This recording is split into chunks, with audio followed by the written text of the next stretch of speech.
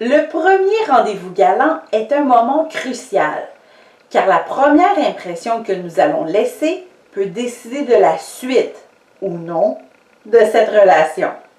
Alors, mieux vaut y être bien préparé.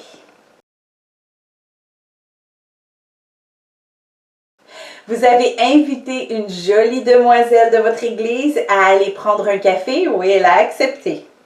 Ou encore, vos amis bienveillants vous ont organisé une blind date avec un charmant jeune homme qu'ils jugent tout aussi formidable que vous.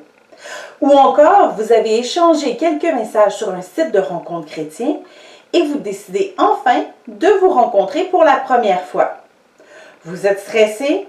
Eh bien, vous avez raison de l'être. Nous n'avons qu'une seule chance de faire une première impression. Alors, voici 7 conseils pour réussir votre premier rendez-vous galant.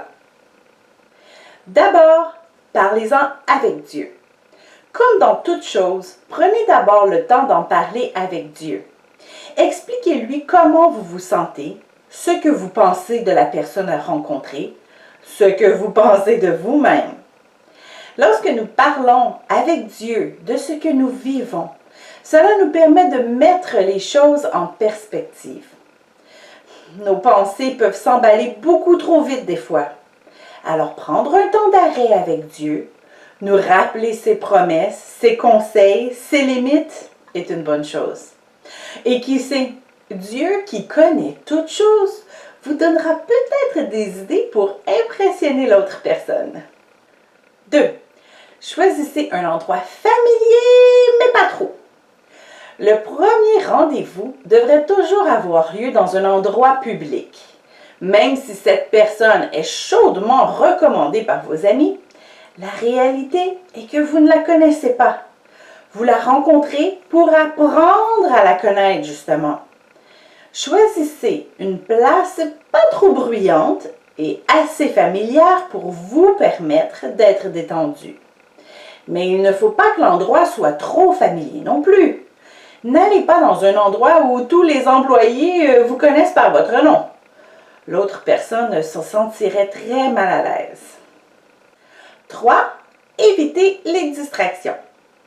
Nos mères nous ont tous appris qu'il est impoli d'interrompre une personne lorsqu'elle parle.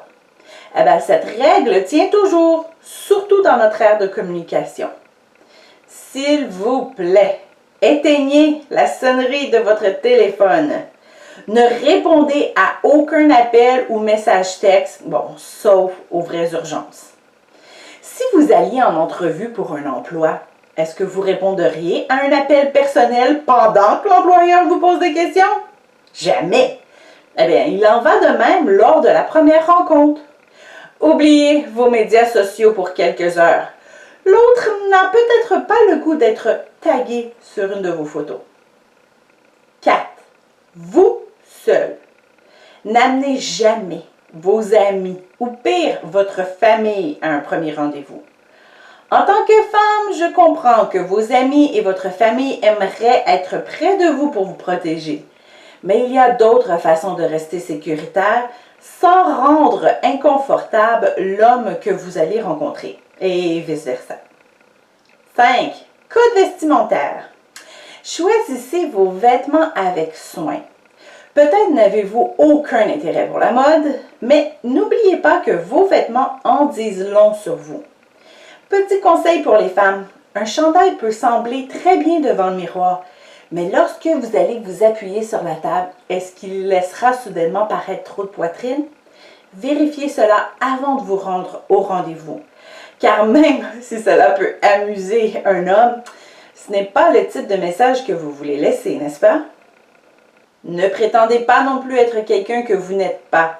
Si vous n'avez pas du tout la fibre athlétique, eh bien, ne portez pas des vêtements signés Adidas ou Nike. Vous auriez l'air faux. 6. Chacun paye sa note. Si vous êtes l'instigateur de la rencontre et que vous n'allez que boire un thé ou un café, eh bien, faites bonne figure et payez la consommation de l'autre personne. Mais si vous décidez d'aller au restaurant, la facture sera plus élevée et à la première rencontre, il est de mise que chacun paye sa part. Évidemment, si l'un de vous veut prendre la facture totale, allez-y. Si l'autre décide de payer la note, offrez quand même un autre moyen de payer votre part juste pour démontrer à l'autre que vous étiez prêt à le faire, que vous n'êtes pas quelqu'un qui est profiteur. 7. Amusez-vous. Choisissez d'avoir du plaisir à partager ce temps avec l'autre personne. Elle ne sera peut-être pas votre futur époux ou épouse, mais elle reste un enfant de Dieu avec qui vous avez au moins une chose en commun. Vous pouvez préparer des idées de conversation, comme nous allons parler de voyage, de nos professions, etc. Si vous craignez les temps morts. Mais restez joyeux, et cela peu importe ce qu'il arrive. On ne planifie pas le mariage à la première rencontre.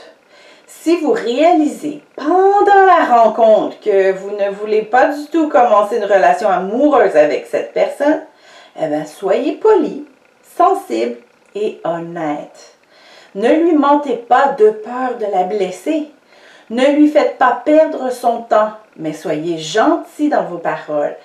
Rappelez-vous que l'autre personne est un enfant de Dieu tout comme vous. Si au contraire la rencontre a très bien été, eh bien gardez votre cœur. Ne laissez pas vos pensées vagabonder dans un futur lointain. Demandez tout simplement une autre rencontre et continuez à développer votre amitié.